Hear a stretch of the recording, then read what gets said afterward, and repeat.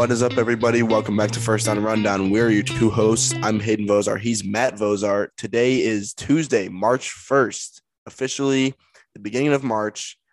I'm so hyped for March. I don't know about you, Matt, but March, I think, is one of the best months in sports across the whole year. And I know that Matt probably thinks the same thing because he's always preached how he loves March Madness and everything like that. So today we've got, of course, some college basketball. We've got two topics for college basketball, and then we've got two topics for NFL as well. It's kind of going to be our NFL Combine preview episode, as you guys see in the title. So, yeah, we're going to be going NFL second, though, because we think that college basketball is more important at this time of year, and it's probably what people want to hear the most. So, Matt, how are you? Yeah, it is March, which is the best month. Well, not the best, maybe the best month of the year. I don't know. Either way, as Hayden alluded to, the Thursday, well, I was gonna say the Thursday and Friday, but the weekend, Thursday through Sunday of the first round of the NCAA tournament is my favorite 4 days of the entire year. Literally, like, you can put me on a beach in Hawaii and I wouldn't be as happy as I will be literally like sitting at work watching all these games on, during the first round of the tournament. It's amazing. I make like 87 brackets and I have so much fun doing it, and I prognosticate every single matchup, and we're going to do that here on the podcast. So yeah, couldn't be more excited for that. It starts in 2 weeks. All right. The podcast that you listen to 2 weeks from today, me and Hayden will be giving away every single one of our bracket picks, our upset picks, our best bets, everything that's going on there. And I, again, couldn't be more excited for it. So, but we also have, for the football fans out there, we have an NFL Combine coming up this Thursday. So going to give a little preview of that, see who we think are people that do well, maybe people who are performing that or are participating that shouldn't participate, vice versa. And then we'll also kind of take a look at the quarterbacks for this upcoming draft, because I think a lot has come out recently about, maybe some are getting overhyped, maybe some are getting under talked about, all that stuff. So going to be a great episode, and definitely in preparation for the Combine and March Madness, which are two extremely huge and awesome spectacle sporting events to be a part of. Yeah, I'm super excited to get into the March Madness stuff and have our huge NCAA tournament preview episode right before the tournament comes up here sooner rather than later. Just about 2 weeks, T-minus 2 weeks until we have that episode. So yeah, that's going to be really fun. But today we've got practically just as fun of an episode. We've got, like I said, we got some college basketball first and then some NFL. So to get into college basketball, this past Saturday was truly historic. It was one of the most crazy Saturdays that you'll ever come across in all of college basketball. Every one of the top 6 ranked teams lost all in one day. So this is the first time that that's ever happened, and it's probably going to be the only time that that's ever happened for a very long time from here on out. So let's just kind of break down the ones that we watched and give our comments on it overall. Now, if you guys don't know who the top 6 teams are, or if you kind of need a little refresher, and who they lost to. So I'm going to go over the top 6 teams and who they lost to, and kind of give some backstory on a general preview of the 6 of them. So the Gonzaga lost to St. Mary's, and Gonzaga was number 1. Arizona at number 2 lost to Colorado. Auburn at number 3 lost to Tennessee. Purdue at number 4 lost to Michigan State. Kansas at number 5 lost to Baylor. And Kentucky at number 6 lost to Arkansas. Now, one thing about all 6 of these games is that the teams that lost, so the top 6 teams that lost, all of them were away. So they all played against teams in the other team's stadium, but that doesn't really matter. And I'm gonna kind of hand it over to Matt here to kind of talk about what he thinks about that, because I think that is kind of a big like topic here, or a big part of this topic is that all 6 teams were away when they lost. And that's a huge factor when it comes to college basketball. So, Matt, what do you think?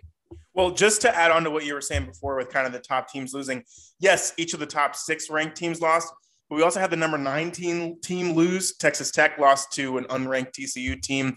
Texas Tech was also on the road for that game. So, yeah, so 7 of the top 10 teams won. And Baylor was number 10 when they beat Kansas. So, realistically, 7 of the top 9 teams in college basketball lost this just on Saturday. Like, that's insane. So So, right. I think that, Hayden really hit the nail on the head here.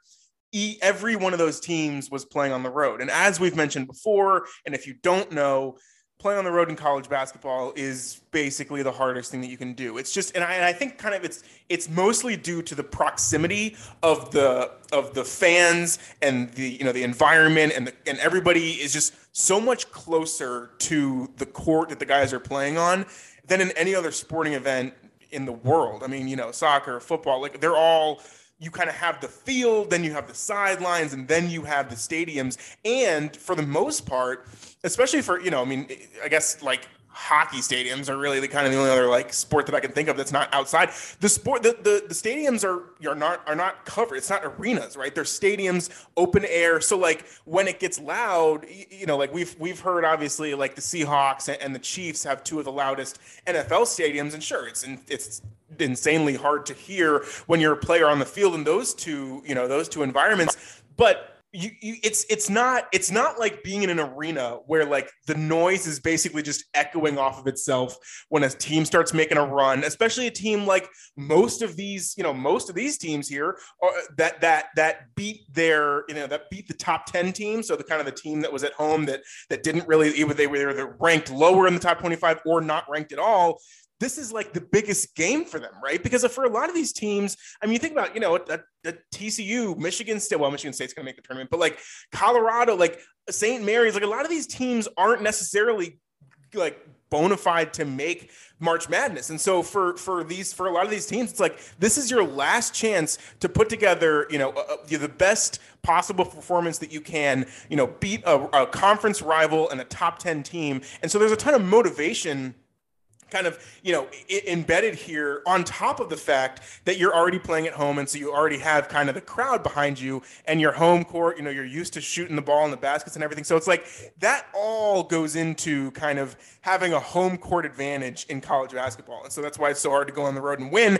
And that's why a lot of these teams who are ranked in the top 10 and stuff like that, we talk about having road wins as being one of those significant factors that can really separate you from, the other teams that are maybe in the top 25 or kind of the other seeds that are a little bit, maybe a 2 or 3 seed when it comes to like the March Madness or conference tournament time. So that's really what we're getting at here is like, I'm not surprised that a bunch of these teams lost, away from their home court because they were playing on the road. I just think it's so cool that like, somehow the schedule's lined up for 7 of the top 9 teams to be on the road playing teams that they were all essentially favored against. I think the only underdog that won a top 10 matchup, that beat one of these top 10 teams, was Tennessee. Tennessee was actually favored to win the game because they were at home and they were already ranked in the top 20, I think. So makes sense there. But everybody else, all these other teams that lost were favored either by a lot or maybe even by a little, and they got upset. And so I think that's just how cool it was, is like there had to be so many things. That's kind of my last point here, and then I'll let Hayden give his thoughts. There were so many things that had to happen in order for like this to all to come together, right? You had to have these specific teams all in the top 10. You had to have them all playing on the same day, and you had to have them all playing away from home. Like that combination of like degrees of percentages and all this stuff is like almost impossible, and something that we could have never projected or foreseen to happen even a couple of weeks ago, much less like when the beginning of the season. So, if you had told me at the beginning of the season, like, okay, so there's going to be basically the first weekend in March, right? Which obviously everybody knows, like March is college basketball time. March is March Madness time. If you would have told me that the first weekend in March, that Saturday, 7 of the top nine teams would lose, like, I'd be like, oh my God, this is the best college basketball season ever, which like, I really think it has potential to do. And that's kind of where I want to close out here is like, I think this really bodes well for the fact that there are no favorites going into March Madness. There usually is, right? There's either 1 or 2 teams, usually 1, sometimes 2, that you kind of think, all right, these are definitely going to be 1 seeds going into March Madness. They're going to blow through their side of the bracket. They're going to make it to the Final Four. And the real question becomes, are they going to be able to finish the deal and win a championship? But with this year, you literally have no idea. And that's the cool part too, is that these teams that have looked so great throughout the year, they don't look so great anymore. And they were humbled away from home. Now, the only argument to the other side, sorry, I keep going long on this, but the only argument to the other side that I've heard that's kind of valid is that a lot of these teams have either already won their regular season, like the regular season conference championship, kind of prior to going into the conference tournament, or they know that they're solidified into getting a top 1 or 2 or 3 seed in March Madness, and so they're kind of, people were describing it as a bored. I don't know if I would say bored, but almost like complacent in the sense that like they're like, all right, we proved ourselves throughout the entire rest of the regular season. Like we're honestly trying to rest our players, rest their bodies, make sure they're ready for the conference tournament and for March Madness. And so, that kind of maybe I think helped a little bit in terms of a lot of these upsets happening. But like I said, again, there's so much that had to go right in order for all of this to happen and for this to be as historic as it ended up being. And I think that it just makes for such good entertainment value as we move into March and especially March Madness. Yeah, I think it's the perfect precursor to the tournament. It's like, the weekend before March, we get this crazy phenomenon that happens that's never happened before in the history of college basketball, and we get it on a Saturday, of all days. It's just like Saturday is the king of college sports, so it's just like it happens on the holy grail of college, on the day of holy grail of college sports, and it's just like, this is awesome. One thing that I kind of did want to touch up on that Matt mentioned was the fact that, yeah, I think the way he described the the home court advantage situation is actually really good. I think that, like, one thing you have to think about as a player on the court, yeah, you're in a closed arena, you have noise just echoing off the walls the whole entire game. Especially, yeah, if you're a team on the road, like, you get heckled by fans. I don't think many people really think about that, but like, you get heckled by the fans that are really up close to you, and you also, it's like you're on the court and you have basically nowhere to go. It's just like you're kind of just on the court. All you can do is just think. Like, all you can do is hear your own thoughts because it's way too loud to communicate with anybody. You can't, there's no way you're gonna yell over the like the other. Yell over the sound of the crowd and try to call out plays and stuff like that. So like, yeah, you're basically just sitting there on your own and you have your own thoughts to hear, and that's it. Like, you can't hear anything else. You don't really have anybody else. It's almost like playing an individual sport when you're on the road, because it's like your team, just, even if you have the greatest team chemistry on earth, if you can't really communicate that well, you're not going to be able to play it nearly as well. So yeah, it's one of those things that, again, and we see this a lot in the regular season, and we don't really see it in the NCAA tournament, obviously, because they're at neutral sites, which is good, because that's how it should be, because home court advantage is so advantageous in college basketball. But yeah, I liked how Matt described that, and I kind of just wanted to add on there. But yeah, in terms of the games that transpired on Saturday, I didn't even really watch many of them. I was busy most of the day, and I actually ended up going to a date function for my girlfriend's sorority, and it was at some bar at UVA, and it was just kind of like they had some TVs on, and it was some games here and there. I think one of them was the Oregon and somebody was playing. I don't remember who it was. And so I was kind of watching that game. It was a little bit boring at the beginning. So I was just kind of like watching college basketball while at, a place where you're supposed to be dancing with music and everything. And then I saw the Gonzaga game, which they didn't have on, they had on like one out of the 15 TVs in there. And I was like, dude, why is this only on one TV? So I went over to that TV and I just sat there watching it, because I think there was about 5 minutes left, and yeah, and Gonzaga was down pretty big, and they actually started to make a little bit of a comeback towards the end. I think they got within 5 or 6 points, but then St. Mary's obviously was able to close it out and win by 10. And that was crazy. They were showing, like, during commercial breaks and during halftime reports and everything like that for other games, they were showing all the other games, like the Auburn loss and the Kentucky loss. And I was seeing all these losses and I was like, dude, what is going on? And then Matt actually texted me while I was there, while I was watching the Gonzaga game, like the final minutes of it. And he texted me and he was like, yeah, dude, if Gonzaga loses this will be the first time that all top 6 seeds or all top 6 ranked teams lose on the same day in college basketball history. And I texted him back and I was like, yeah, dude, I'm literally watching all of these highlights at a function that I'm supposed to be not concentrated on basketball at. And I just couldn't take my eyes off of it because it was insane. And I'm glad I got to experience at least some of it. But I also did, if you guys have the time, go on YouTube or I guess just on the internet somewhere and look up the ending to the UVA and Florida State game. I remember I told you guys that I was going to be at that game because I had to leave for that game like 20 minutes after we finished the episode on Saturday.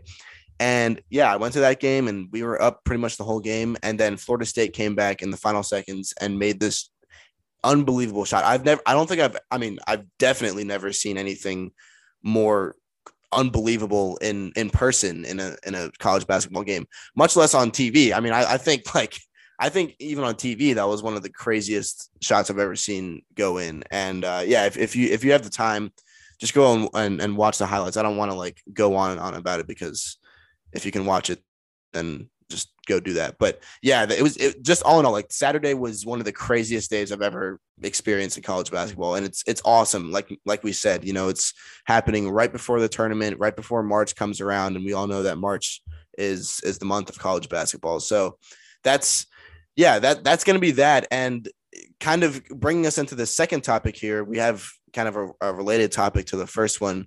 So obviously the AP poll had a major change up after all the upsets this past week and on Saturday, but there's some questions that kind of need answering here. So Baylor and Duke deservedly moved up to 3 and 4, respectively, and Gonzaga and Arizona stayed at 1 and 2, even though they both lost. So Tennessee and St. Mary's, they were kind of on the other opposite end of the spectrum. They were the ones that beat Gonzaga and Auburn, and they got these like crazy cool wins, but they barely even moved up despite, these huge top 10 upsets. So the question I have for Matt here is, what do we agree or disagree with in the new rankings, and kind of how are we to evaluate this?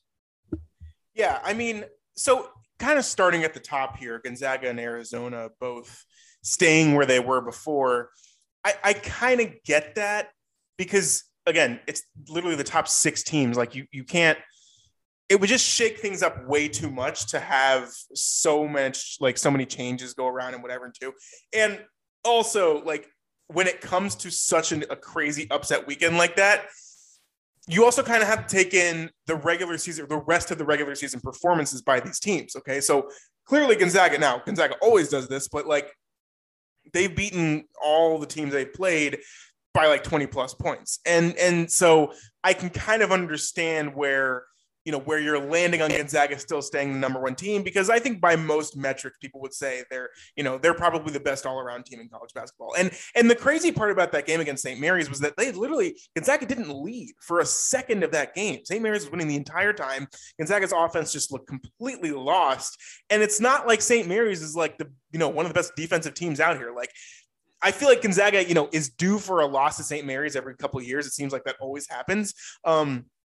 But I think that, it was just I think Gonzaga's loss was more of a fluke than any of the other 6 teams or 7 teams in the top 10 that all went down. So I kind of agree with Gonzaga staying at number 1. The only kind of problem I have with it is that, like, record-wise, they're not significantly better than everybody else. Like, if that was their first loss of the season, totally get it, right? But they're 24-3. Arizona's 25-3. Like Duke and Auburn, they're 25-4. Purdue's 25-4. Providence is 24-3. So like, and obviously Providence in the Big East, but it's like, and I think that Gonzaga would probably beat Providence if they played. Obviously, we would want to see that because who knows, but like they have a similar record as everyone else. So I think that's kind of another thing that played into it is like, they're probably going to end up with getting a 1 seed. They probably deserve to get a 1 seed. So they're just going to keep them at number 1. So I don't know. I can see both sides of it. Obviously, if like Gonzaga was one of the only teams to lose this weekend, they would have definitely gone down, but that is what it is. I think they'll probably still get a 1 seed at the end of the day. I liked how far Baylor moved up because they deserved credit for beating Kansas. Now, if you remember, Kansas and Baylor had played previously, I think about a month ago, and it was at Kansas, and Kansas won by like 35 points. Okay. Like they completely embarrassed Baylor. So Baylor needed this win because is they were in the top 10. They were ranked at number 10. So they were kind of on the fringe. If they had lost this game, and even if they had lost it convincingly, it would have been bad. I mean, they might have even fallen out of the top 20. So it was really like their backs were against the wall. They needed to show up and win that game, and that's exactly what they did. They also just had a win on the road at Texas last night by, I think, 7 points, covered the spread on that one, cash it. And they came out and played, and so it's like they're playing their best ball when it matters in March. So like, I'm really kind of, I'm starting to be a lot more impressed here by Baylor. And so that's kind of where I'm landing on that with that. And then Duke, obviously, they blew out Syracuse, but like they didn't really play anybody tough. And then their other game was UVA earlier last week. Auburn, Kansas, Kentucky, Purdue, they're 5 through 8. They all lost and they all kind of just shifted down. They pretty much stayed exactly where they were, except Purdue essentially went from being in front of Auburn to then dropping 3 places lower and being then behind Kansas and Kentucky, which, I mean, I can kind of understand, right? Auburn lost to Tennessee, a top 20 team. Kansas lost to Baylor, a top 10 team. And Kentucky lost to Arkansas, another top 20 team. Whereas Purdue lost to Michigan State, who was unranked and really was having a really bad season by Michigan State standards. I can't really complain about that. Kind of where I wanted to shift this topic to was Tennessee, Arkansas, and St. Mary's, who were on the winning side of 3 of these historic upsets, or I guess these very large upsets, which contributed to a historic weekend in college basketball. St. Mary's was number 23, and they went up to number 19. I feel like if you beat the number 1 team in college basketball, the team that everybody always says is the best team in college basketball, the team who is still ranked number 1 in college basketball, and you lead the entire game, you got to go up more than 4 ranks, dude. I mean, I understand St. Mary's, they're in the West Coast Conference. They're not in the Power 5 conference. So like they can't move up, 15 spots to like number 8. I get that. Don't put them in the top 10, fine. But at least put them inside the top 15. Like you got a number win against the number 1 team in college. That win is the single biggest upset in the college basketball season so far this entire season, and probably will be because the season's almost over. And so you gain 4 ranks because of it. Like what? So that was I wasn't really sure about that.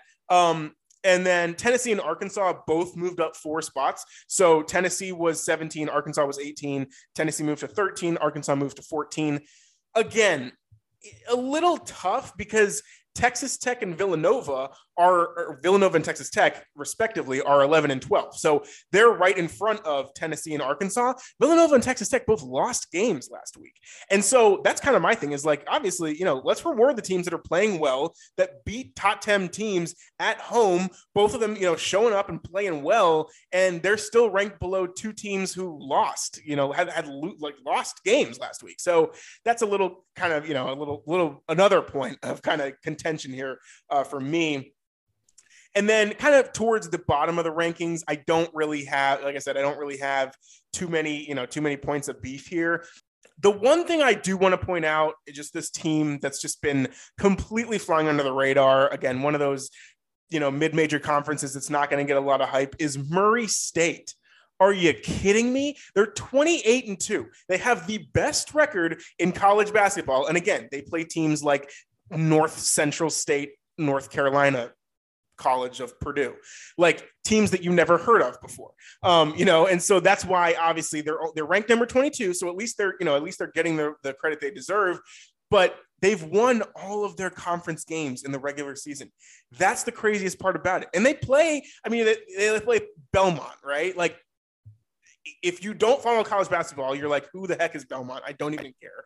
But if you know college basketball, that Belmont is usually in the tournament. It's usually because they're winning their conference tournament and beating Murray State to get there. So I really and this may be a little preview to the March Madness extravaganza. If Murray State can make it to the tournament, which again, because they're in such a lower conference, if they don't win their conference tournament and make it through the bracket and everything and win their conference, they probably won't even make it to March Madness. I hope they do because they're in the top 25, so they should deserve a spot.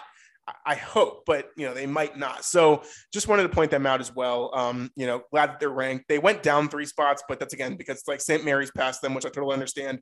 UConn, had a win over Villanova, so like they moved up ahead of them. Got that. So those are kind of my takes. I agree with the top 10. I like how the AP poll kind of decided the top 10, moved all that stuff around. I think they did a good job with that. But kind of basically after that, like 11 through 25, 11 through like 22, I would say needs a little bit of reworking. But again, at the end of the day, it's already March. There's only 2 weeks. Well, there's only 1 week of the regular season left. Then we're in conference tournaments. And by that point, everything's out the window in terms of just everyone is vying for their bid, their March Madness bid and trying to punch their ticket. So I think it was just kind of interesting to see how the polls reacted to such a crazy upset weekend. And it kind of makes sense. Like if you have so much change at the top, or if you have so many top teams losing and so many teams kind of in the lower ranks of the top 25 beating those top teams, you're going to have it even out some way. And essentially it's really not going to change that much. So it's kind of a wash at the end of the day, but those are my thoughts. Kind of had a gripe with the lower seeded teams who had big wins, who didn't really get credit enough for it. But definitely okay with kind of the way that the top 10 worked out, and the teams that did lose, definitely got dropped down for it. Yeah, I think that Tennessee and I think it was Arkansas that you mentioned kind of are like what both went up 4 spots or 3 spots or whatever.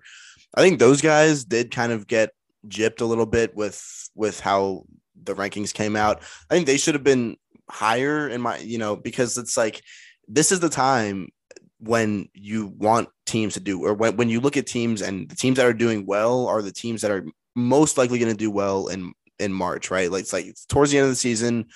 There's more, there's more on the line. There's more pressure on these guys. And so the teams that are winning, AKA the teams that the underdogs that won on Saturday, those are the guys that you want, that you probably want to see be moved up in the rankings. Now, one thing that Matt mentioned that I kind of have an answer for is St. Mary's. And he said that he doesn't really know why they only went up from 23 to 19, I think it was.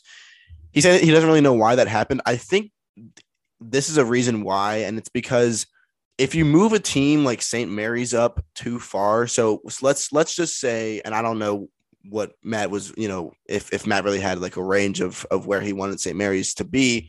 But if you say, if you move St. Mary's up to within the top 15, so, like number 14, you can't, I feel like you can't really move them that high in the AP poll rankings and risk them staying kind of in that vicinity of the rankings and then give them less than like a 6th seed. You know what I'm saying? It's like I feel like the committee kind of wants to keep these teams that they know, okay, yeah, maybe it was just a little bit of a fluky win for St. Mary's, and maybe it was just more of like home court advantage type thing, whatever. Like they know that Gonzaga is still a lot better than St. Mary's, and St. Mary's just kind of got lucky a little bit. So I think they kind of took that into consideration. They were like, well, why move St. Mary's up so far in the rankings just because they beat number 1 once in their schedule, and now they're kind of just like sitting at number 14, and then they kind of suck in the tournament or whatever. I don't know. It's like, I think it has to do with seeding when it comes tournament time. They don't want to have to give a really high seed to a team like St. Mary's because they're within the top 15 teams in the country. So that's a little bit confusing. If that seems a little bit confusing, I hope I made myself kind of clear there, but yeah, that's my thoughts on it. Again, I think that's kind of like the same thing with Murray State.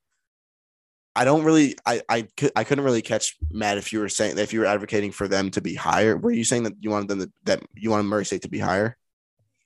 No, I don't think because they basically got jumped by St. Mary's and UConn, who both had had top 10 wins. So I understand why they went down in the polls. I think I just wanted more hype for them going into at least the conference tournament and also March Madness. And again, I'm okay if they get an 11 seed. I think I was just more pointing them out, I think, just as an upset pick. I'm really excited to see what they can do in their conference tournament. I hope they win it so they can get automatic bid to March Madness. And then I'm kind of going to preview them as if they make it, I'm going to take them far in my March Madness bracket for sure.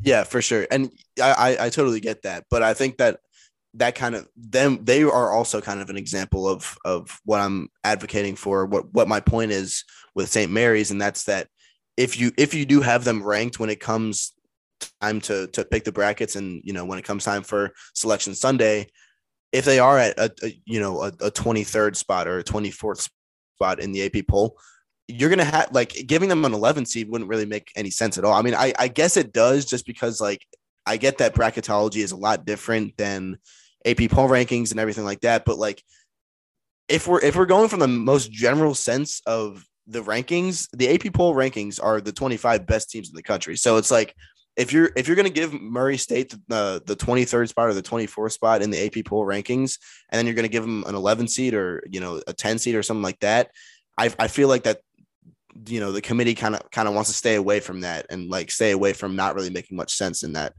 regard. So again, yeah, I think that I get where Matt's coming from, but I think that that's kind of a reason why we're seeing St. Mary's not really jump up in the rankings a lot. And same with a team like, Murray State, who didn't really deserve to get kicked out, but kind of got jumped because of that, because people know that, like, if you were to put UConn up against Murray State today, then UConn would probably win that game. So yeah, that's my take on it. And again, Matt kind of covered the top teams and kind of like the dynamic that we have of Gonzaga and Arizona staying in at 1 and 2, and kind of, the other teams just shifting down a little bit. That's obviously going to happen. Those teams are going to stay, are going to stay kind of high in the rankings, just because everybody else that's high in the rankings also lost. So it's just like, if you have the same phenomenon happen, then you're going to have the same result. But I am happy about Baylor and Duke moving up to 3 and 4. One thing, dude, Baylor, and I was watching that Baylor Texas game yesterday. I made it like a priority to watch it. I canceled everything else like that I had going on at 9, and I was like, I'm not going to do any homework right now. I'm just going to watch this game. And I watched it, and it was really it was actually really, really entertaining. And Baylor just was able to turn it on at the end. Adam Flagler, he's a dog, dude. He reminds me a lot of what the Baylor team was last year with Davion Mitchell. And well, I mean, he was on the team last year, but they had Davion Mitchell, and then they had another really good guard as well who could shoot a lot of threes. Butler. Yeah, exactly. So yeah, they had those guys, and like I think he really reminds me of what that team was last year, and we all know what happened last year. So yeah, so that's just a little, again, that may be a little bit of a preview to where I'm going for in my tournament, or my brackets, I guess. But again, I'm not saying that I'm gonna pick Baylor to win. I'm just gonna have to see what happens in conference tournaments here coming up next week. But with that being said, we can probably move into NFL now. Are you good with that? I'm good. So the like I said, we're gonna do a little combine preview here. Just give our thoughts. Kind of what we think in general. We'll go a little bit deeper into what will happen at the combine, as well as kind of get into some NFL draft type of stuff. Again, just super early preview stuff, because obviously the draft isn't for another month and a half or so, and we want to focus on March Madness while we can. But let's talk about the combine real quick. So Hayden has some oddly specific knowledge on what makes this combine so much different from past years. What do you got, Hayden? Alrighty, so if you guys haven't heard in the news, I actually hadn't heard of this until today when I was searching some stuff up in one of my classes that I wasn't paying attention to. I was searching around, and I found out that they're actually taking, I think there's 9 total position specific drills that they're taking out of the combine this year. So that, and position specific means like not the 40, because everybody does the 40-yard dash, everybody does the bench press, everybody does, the vertical jump and everything like that. So not those, but just position specific drills, such as I think the W drill, which is the one that defensive backs do, where they like backpedal and then they sprint up forwards, and then they backpedal again, and they sprint forwards, and then they catch a ball. That's being taken out because, and apparently there's like a whole science behind this, because like the drills that they used to do at the combine are apparently like outdated now, and they don't really show what true football speed or true football strength is. So for example, I saw a theory that that wants to kind of kick out the bench press because it's not like it's not a testament to true strength, true football strength, and like kind of thrust power. It's more of an endurance strength kind of thing. And so people want to do away with the bench press because they're like, well, we'd rather see the force that these guys get when they shoot their hands out. So apparently they would have some kind of like speedometer that would measure that, and they would replace the bench press with that like speedometer thing that measures the force of your hands when you thrust them out. That's not coming this year. They're still going to have the bench press this year, but I heard that like in future years, maybe even next year, that might be replacing the bench press. But again, it's just like position specific drills that they're implementing this year that they're also taking out old ones and then they're implementing new ones. So I think one of them for linemen is they're going to have like a screen drill where, and they've never done this before, where they have the linemen actually like kind of, they run a screenplay basically, and they have the linemen run out and make their blocks and everything so that they can see how they get in, how they get out on screen blocks. Because yeah, you kind of, you know, as a lineman, you run when you run out to the outside when you're going to block for a screen, but you also are running like if you're pulling, or if, you know, if like the running play is kind of going towards the outside and you're coming from the opposite. So if it's like a toss to the right to the running back and you're the left tackle, you're most likely going to be, you know, jamming the guy at the line and then trying to go up to the linebacker. So that's kind of like the same motion as going out for a screen.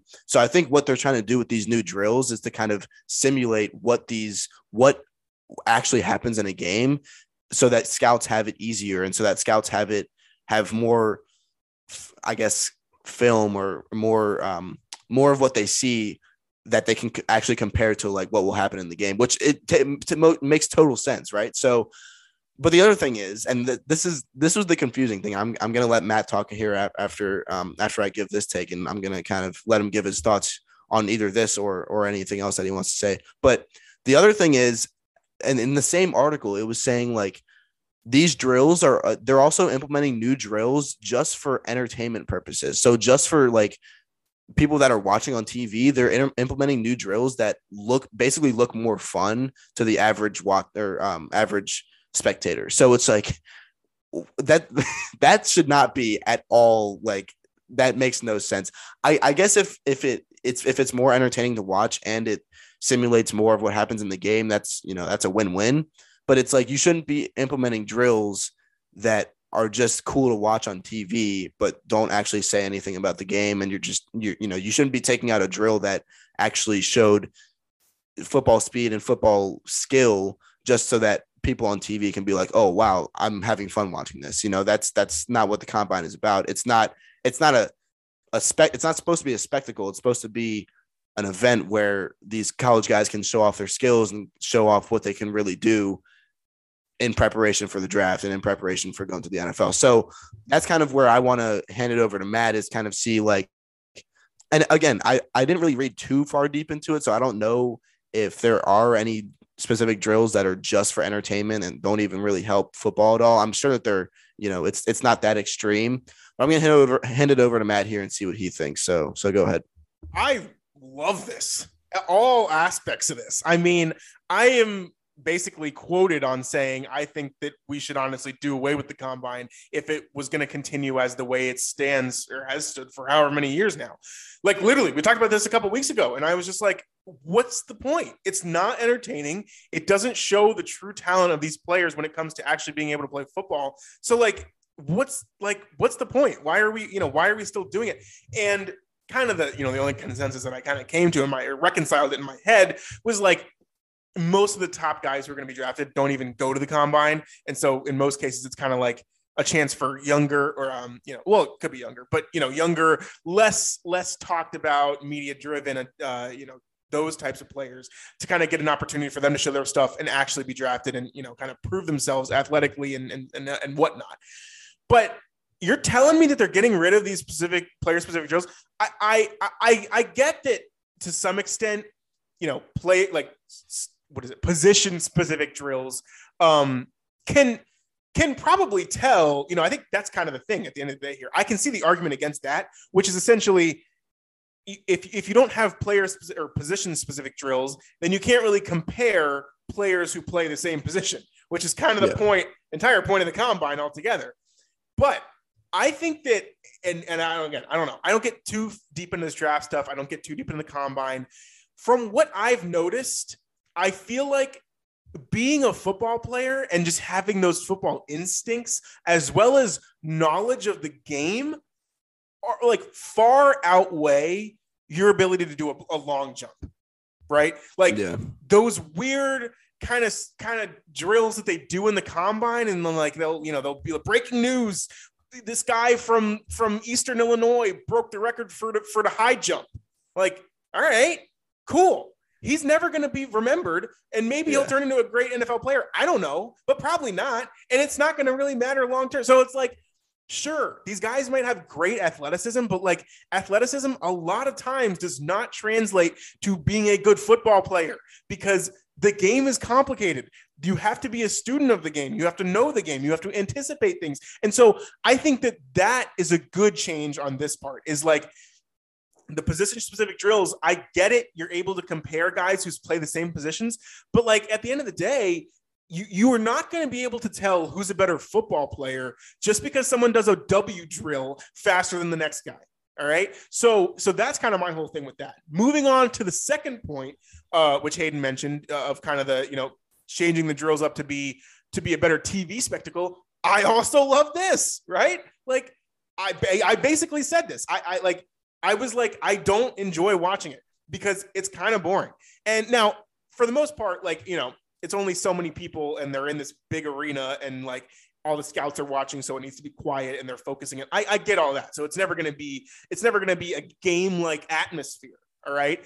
But what you're going to have is some entertainment value, like some reason to actually turn this thing on over the weekend and watch it and enjoy it and see these players competing. Because I think that, and I can tell you exactly what they're going to do with these new drills. They're going to make them kind of emulate what a football play would be.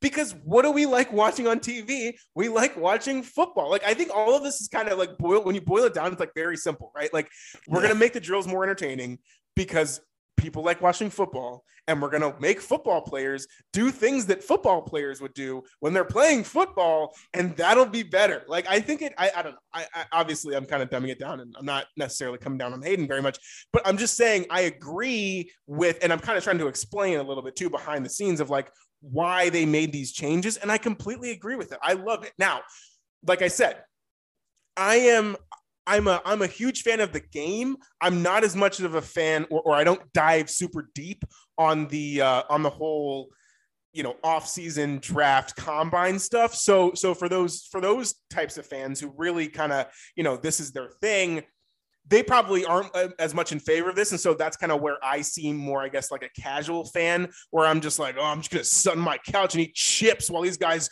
go out there and do their football drills. Let's play football.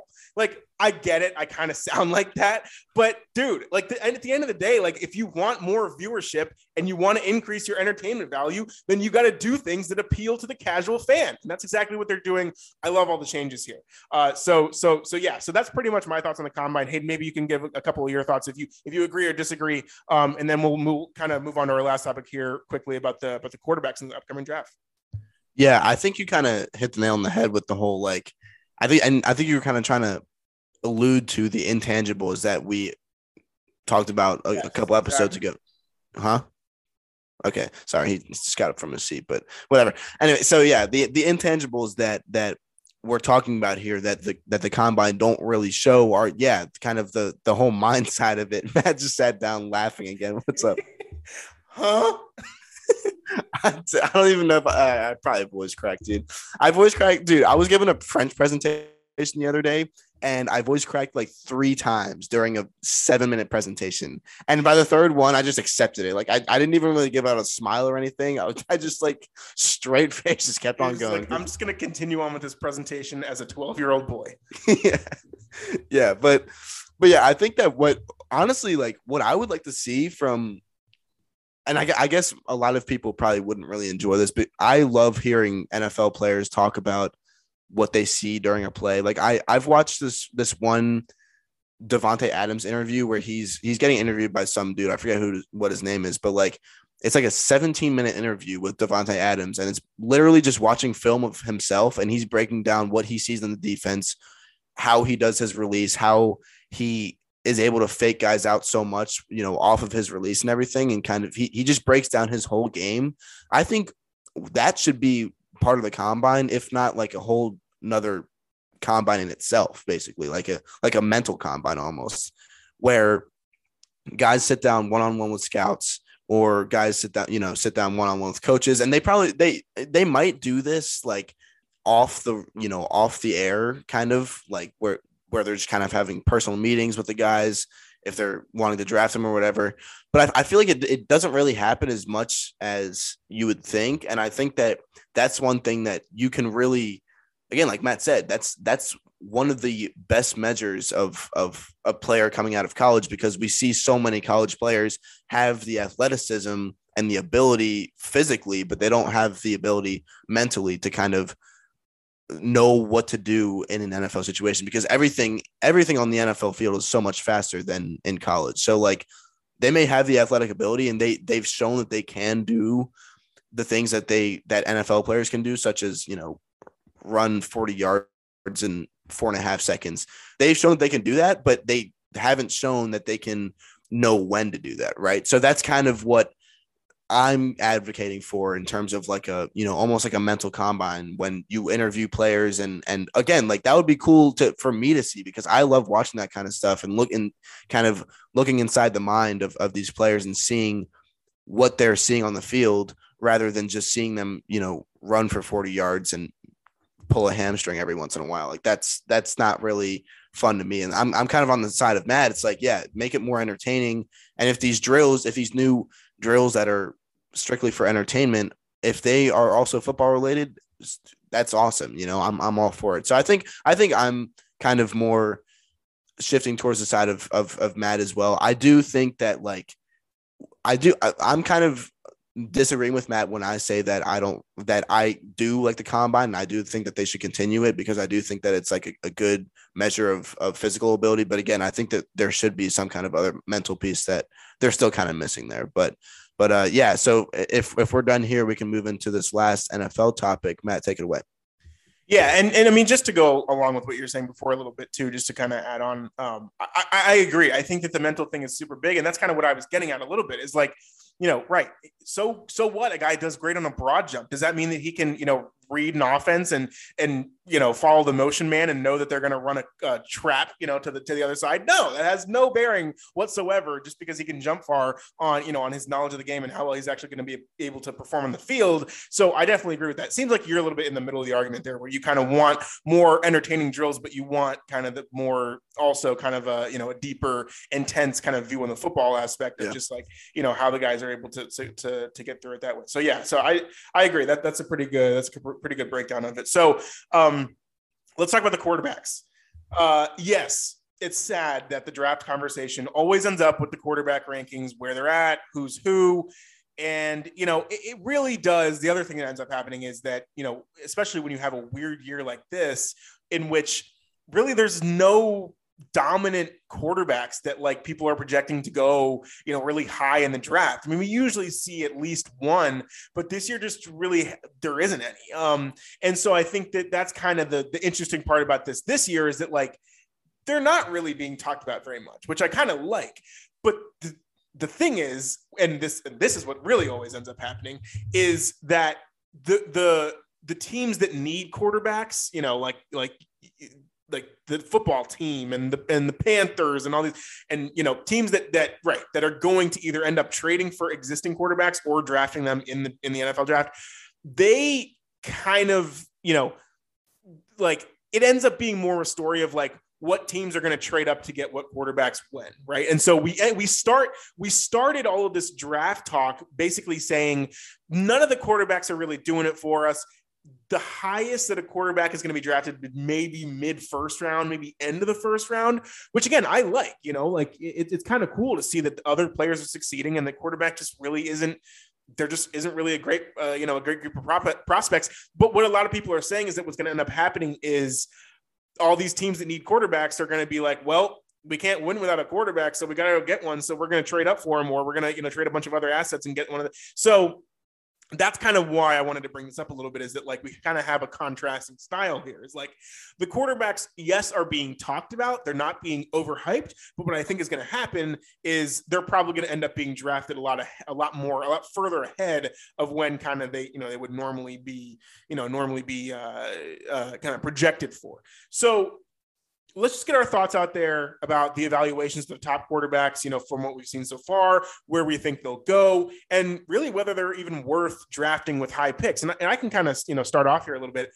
I think that from the most recent mock drafts I've seen, it's kind of basically a competition between Kenny Pickett and Malik Willis for kind of the top drafted quarterback. And they're very different, like almost pretty much opposite style quarterbacks. You have Kenny Pickett, who's a very, pro style, doesn't really get out of the pocket very much, doesn't run very much, but obviously, has a really great arm. And then you have Malik Willis, he's a playmaker. He was the entire team for all of the seasons that he played at Liberty. And I think that, he has kind of the intangible skill set of just being just a complete athlete, which we've seen succeed in the NFL too. So I think that those are kind of the top two quarterbacks in it. And it really is, like I was saying, pretty interesting because they're completely opposite. As you go down a little bit further, you get guys like Matt Corral. You have Carson Strong from Nevada. So some like the smaller kind of names who aren't getting too much hype, but are still, pretty solid quarterbacks who are definitely gonna be drafted at some point in the draft. So I think that, obviously, like I said, there are specific teams who will be needing quarterbacks. And I think that part of this, I was kind of going to try to come on here and be like, oh, I think, this quarterback's going to go to this team. But the more that I think about it, the more that it actually like completely depends on what these teams are going to do in free agency regarding, big name quarterbacks who are in the market, like Aaron Rodgers, like Russell Wilson. I got a notification today that the football team, the Washington Commanders, I should say, are very interested in both Aaron Rodgers and Russell Wilson, and they're willing to trade Chase Young to get them.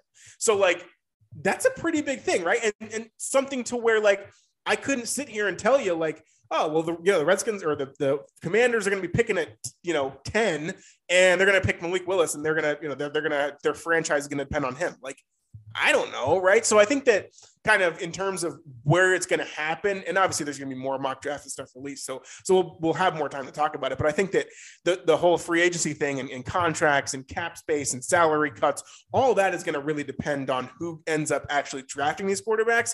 But I think that in terms of kind of the rankings that I went through, that's just kind of how I'm feeling at this moment, at least. But that's kind of where I land. So Hayden, what are you thinking? Yeah, so I kind of stand where you're at with the two quarterbacks that everybody's looking at and everybody's kind of anticipating in this draft are Kenny Pickett and Malik Willis. And I think you can kind of throw in Matt Corral there too. I think that Matt Corral he's gotten like some hype. I think he's like a skinnier version of Baker Mayfield, in my opinion, because he when he's on the field, he hits people and he's like, he takes hits out of bounds and he like lowers his shoulder and everything. And he really reminds me of a Baker Mayfield type of guy. Hopefully he doesn't turn out like Baker Mayfield has in the NFL so far, but yeah, that'll be something that time tells. But I think Malik Willis is a really interesting guy. And I've gone back and forth so many times on how I feel about him. And that has gone from good to bad to good again to bad again. So it's like, I don't really know what to feel with this guy anymore. It's just kind of, I think that he's, again, and I hate kind of making this comparison because I don't want to kind of, group these guys into one category, but I think a lot of what people are saying about him, a lot of people were saying about Lamar Jackson when he was coming out of college, because a lot of people were saying Lamar Jackson, freak athlete, he can make throws, but he doesn't really have that arm talent. I think that Malik Willis I think people are realizing that Malik Willis has more throwing talent coming out of college than Lamar Jackson did, and pretty much just the same amount of running talent, obviously, or honestly. So it's looking like Malik Willis is, even better of a prospect coming out of college than Lamar Jackson was. And we all know where Lamar Jackson is at right now. He's really good. He's proven himself with his football intelligence that a lot of people thought that he lacked. And I think that, that this like stereotype that we place on guys that are just freak athletes and use their athleticism so much in college to the point where like we don't really have much film of them using their football intelligence. I think that we kind of just say, okay, well, they don't have any, and that's not really fair to them. Again, we never know.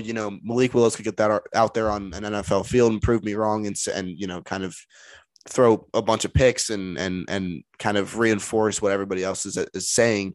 But I think he's getting a lot of like hate for not having football intelligence in places where he's just making like mistakes. I mean, every quarterback makes mistakes. People watch that on film and then they'll point it out as, oh, he's not smart on the football field. He doesn't have football intelligence. That's, again, he's a college quarterback. He's at the collegiate level for a reason. And he's just, he's learning. So it's just like, I think that he's very comparable to Lamar Jackson in the sense that he might surprise a lot of people when he gets to the NFL. And I think that I'm more high on him now than I ever have been in the past. And it's going to be cool to see where he lands, because again, and it's like, you think about teams that need a quarterback. A lot of mock drafts that I've looked at so far have had him going to the Steelers at, I think, the 20th pick or something like that. And I think that would be a great place for Malik Willis. He has a defense there that is very stable, can, kind of make stops when he makes mistakes. And so it's just like that. I think that would be a great place to put him. Also, Mike Tomlin is a huge player, what we call a player's coach, where he's almost like friends with the players first rather than a superior to them. So I think that would really make him comfortable in that sense, because like, obviously you go into the NFL, it's a pretty daunting thing, especially as a quarterback, where like, if the team is handed over to you, and you're the starting quarterback, that's like super scary, is to have that responsibility right off the bat. So I think that, Malik Willis, he might have to sit behind one of the other Steelers guys. But I think that like the Steelers will try to go for Malik Willis, or at least some kind of quarterback in the draft here. I don't know if they're really going to go for anybody in free agency. Maybe Jameis Winston, but again, we'll have more talk about that in the future. I don't want to get too far deep into it here, but yeah, I mean, that's kind of my thoughts on Malik Willis. I wanted to talk about him most because I think he's the most intriguing guy in the draft this year. So yeah, like that quarterback talk, but but we'll get into like more, offensive lineman talk and kind of defensive line, edge rusher talk in the future, kind of when March Madness is over pretty much. And then we have more time to talk about the mock draft and everything. And hopefully we can get AZ on one of those episodes. I said that we were going to get AZ on this episode, or that we were going to try to. I contacted him and he said that he was just really busy this week because we've got a lot of stuff going on with school. So that's all right though. Today wasn't like too in depth. So we'll definitely have more time to talk about in the future. Matt, do you have any more thoughts on anything? I have, you're going to hear me out. All right. I don't have a betting lock of the week, but I have possibly one of the greatest trends that ever existed. All right. I've been cooking in the lab. I've been at work. I've been doing work. And I think I found it. I think I found the gem. All right. So now it's not just one gem. That's the cool part about this. It's not just one gem. It is 32 gems. Whoa. Okay. A little bit of a tease here. I was thinking, I'm like, should I release it on this pod or should I just completely tease it and then release it on the next pod? No. You know what I'm going to do? I'm going to stick to my guns. So I'm going to release it now. And then I'm going to also talk about it in each of the next two pods, because by then you'll have had enough time to listen, get all your info, do whatever you want with it. Because that's the thing, is at the end of the day, I'm keeping a record on this podcast, First Down Rundown podcast. Matt's betting locks at a week. We're at a positive record now. We're 9-8. So, barely positive, but that's because for some reason, Cooper Kupp won the stupid Super Bowl MVP. I'm always going to be mad about that because that was a 3-unit swing. So I would be literally I would be 11-7 if that didn't happen. But anyway, regardless, the record is about to increase exponentially, and that is because almost every year of the March Madness's NCAA tournament's existence, first half unders have cashed at an alarming rate. Like, it is actually insane how much like they can never make the lines low enough. So that's what we're doing. All right. In the past, so I think it was like literally like in the past 3 years. 3 years ago, it was like 20-12. I think the next year it was like 18, and I'm trying to remember the stats. It was like 18-14. Last year, first half unders for and again, this is just for the first round of the NCAA tournament. So like the Thursday and Friday games, first round of March Madness, each of the 32 games, first half unders last year were 26-6. People, wow. If you put $100 on now, you have to fund it. Let's just say this: if you put $10 on every one of those games, you're risking $320, right? But if you go 26-6 in those 32 games, you're basically making almost $200. You're risking $10 on each game, and you're making almost $200. That's a crazy return, and I think that I found it. So that's what we're going to be doing. We're going to be taking every single first half under in the first 32 games, first round, 32 games of the tournament. And I'm assuming that because the stat is actually like undefeated in the history of the world, it'll continue to be profitable. And we're just going to do it every year from here on out. That's my plan. So I hope you enjoyed the breakdown, the tease, the release, everything that was part of this betting lock of the week. And again, it's essentially just 32 bets. But I think the numbers prove it. It seems good. And I think that it's a weird enough kind of first half total. Like, a lot of people aren't going to be thinking about it. We're going to rip it. We're going to take advantage of it. So that's what I've been cooking up. That's what I got to share with you. I'm going to also share, like I said, I'll also share it next Tuesday, as well as the Tuesday after. So, next Tuesday we'll be doing conference tournament talk.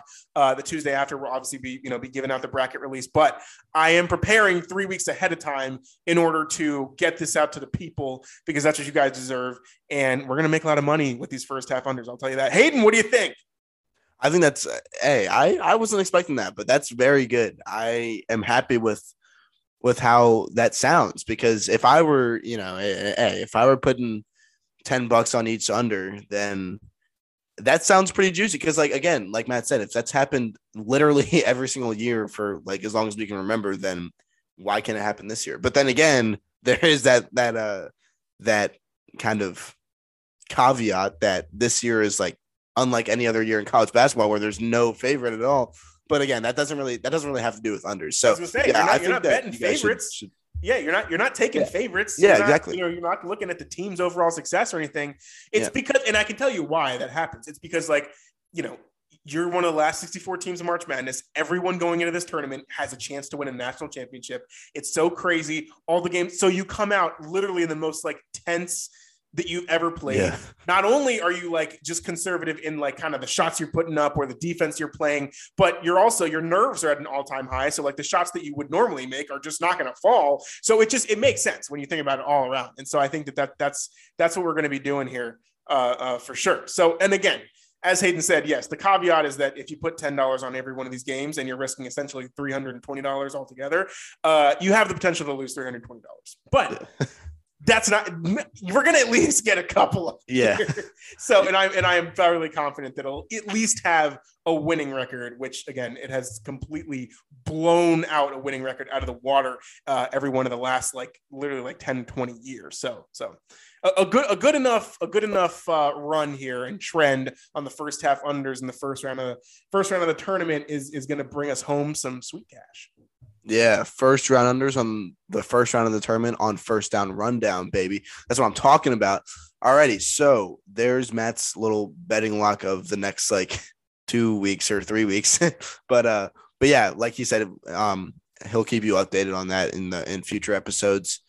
Definitely on Tuesdays, maybe even on Saturdays, kind of looking at the lines they won't come out until we know it's tournament time, but he'll go more in depth into it in the future. So yeah, hope you guys enjoyed listening to this episode. I think it was a really productive one. We only had 2 sports that we talked about. I think this is the least amount of sports that we've talked about in an episode for a really long time, because we've had Olympics, we've had NBA, we've had I guess we had college football like a week and a half ago or something like that, talking about the whole college football playoff expansion and everything that didn't happen. So yeah, we've had a lot of different sports here in the mix in the recent past. But oh yeah, and also PGA. I've totally forgot about that. But yeah, today just kept it simple.